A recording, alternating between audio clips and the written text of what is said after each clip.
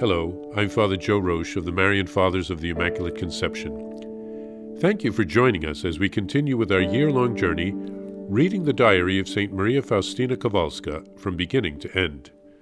Today we take up from where we left off, beginning with diary entry number 125. All these things could still be endured, but when the Lord demanded that I should paint that picture, they began to speak openly about me and to regard me as a hysteric and a fantasist, and the rumors began to grow louder. One of the sisters came to talk to me in private.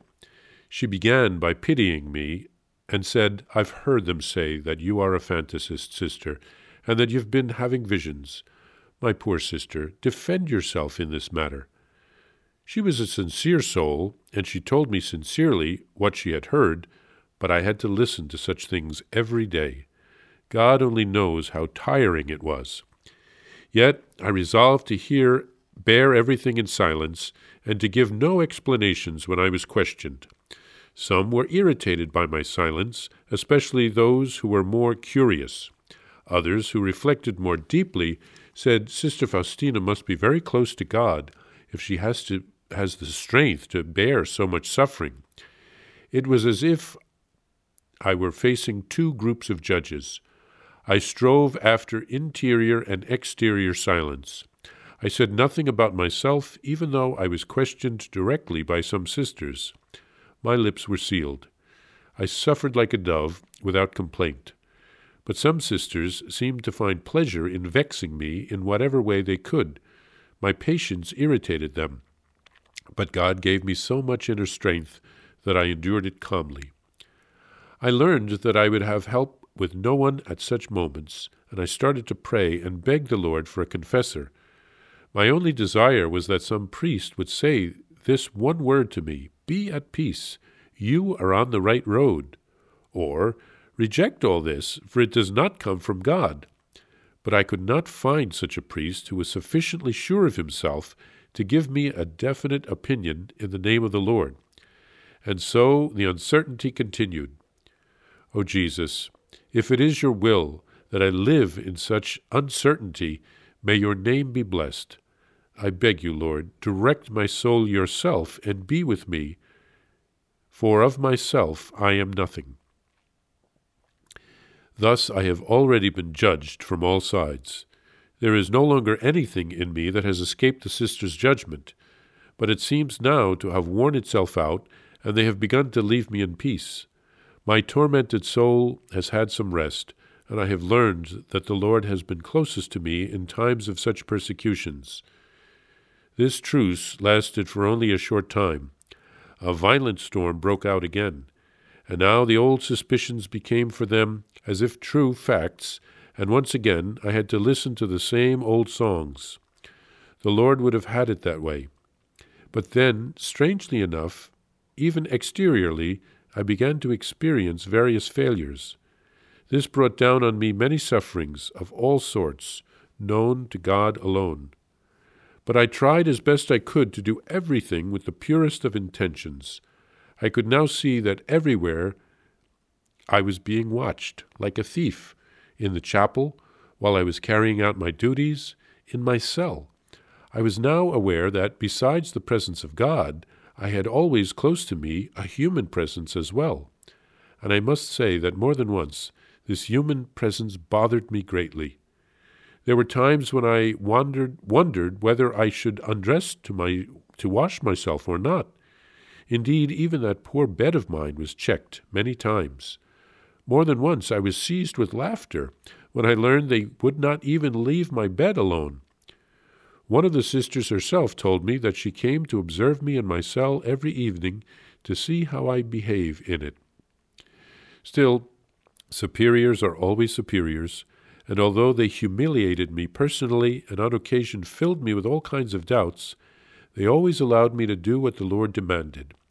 Though not in the way I asked, but in some other way, they fulfilled the Lord's demands and gave me permission for all the rigors and mortifications he asked of me.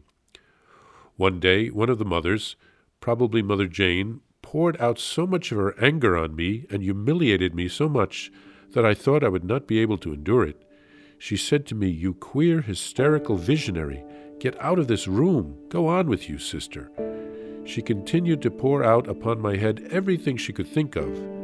When I got to my cell, I fell on my face before the cross and then looked at Jesus, but I could no longer say a single word. Yet I concealed everything from the others and pretended that nothing had happened between us.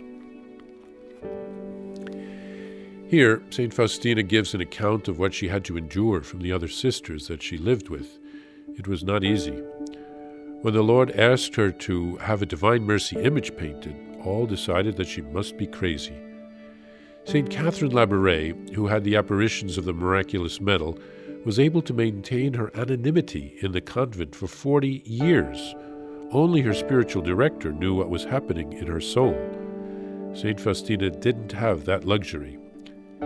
Faustina bore all in silence, not responding to the inquiries and the curiosity of others, especially those who only wanted to help.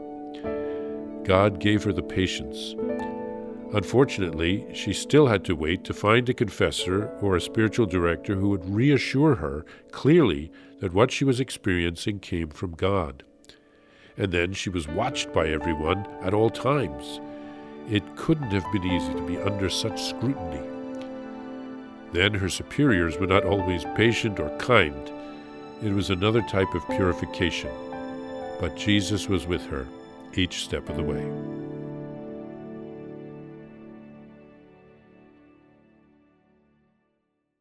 Please follow or subscribe to this podcast to receive the latest episodes and updates.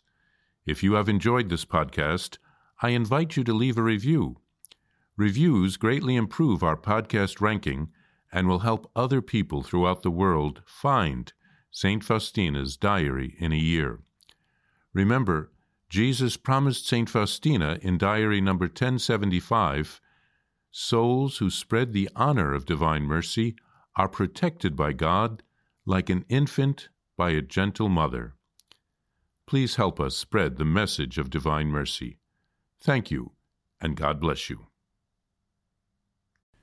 Visit shopmercy.org to order your copy of Divine Mercy in My Soul, the Diary of St. Maria Faustina Kowalska. It's available in print in English, Spanish, and Polish, and in English as an e-book, available now on shopmercy.org. Are you enjoying this podcast? I invite you to listen to more shows brought to you by the Marian Fathers of the Immaculate Conception. Join us daily for enriching spiritual content, which will help you on your journey with Jesus Christ. Simply visit DivineMercyPlus.org for a complete list of our shows. That's DivineMercyPlus.org.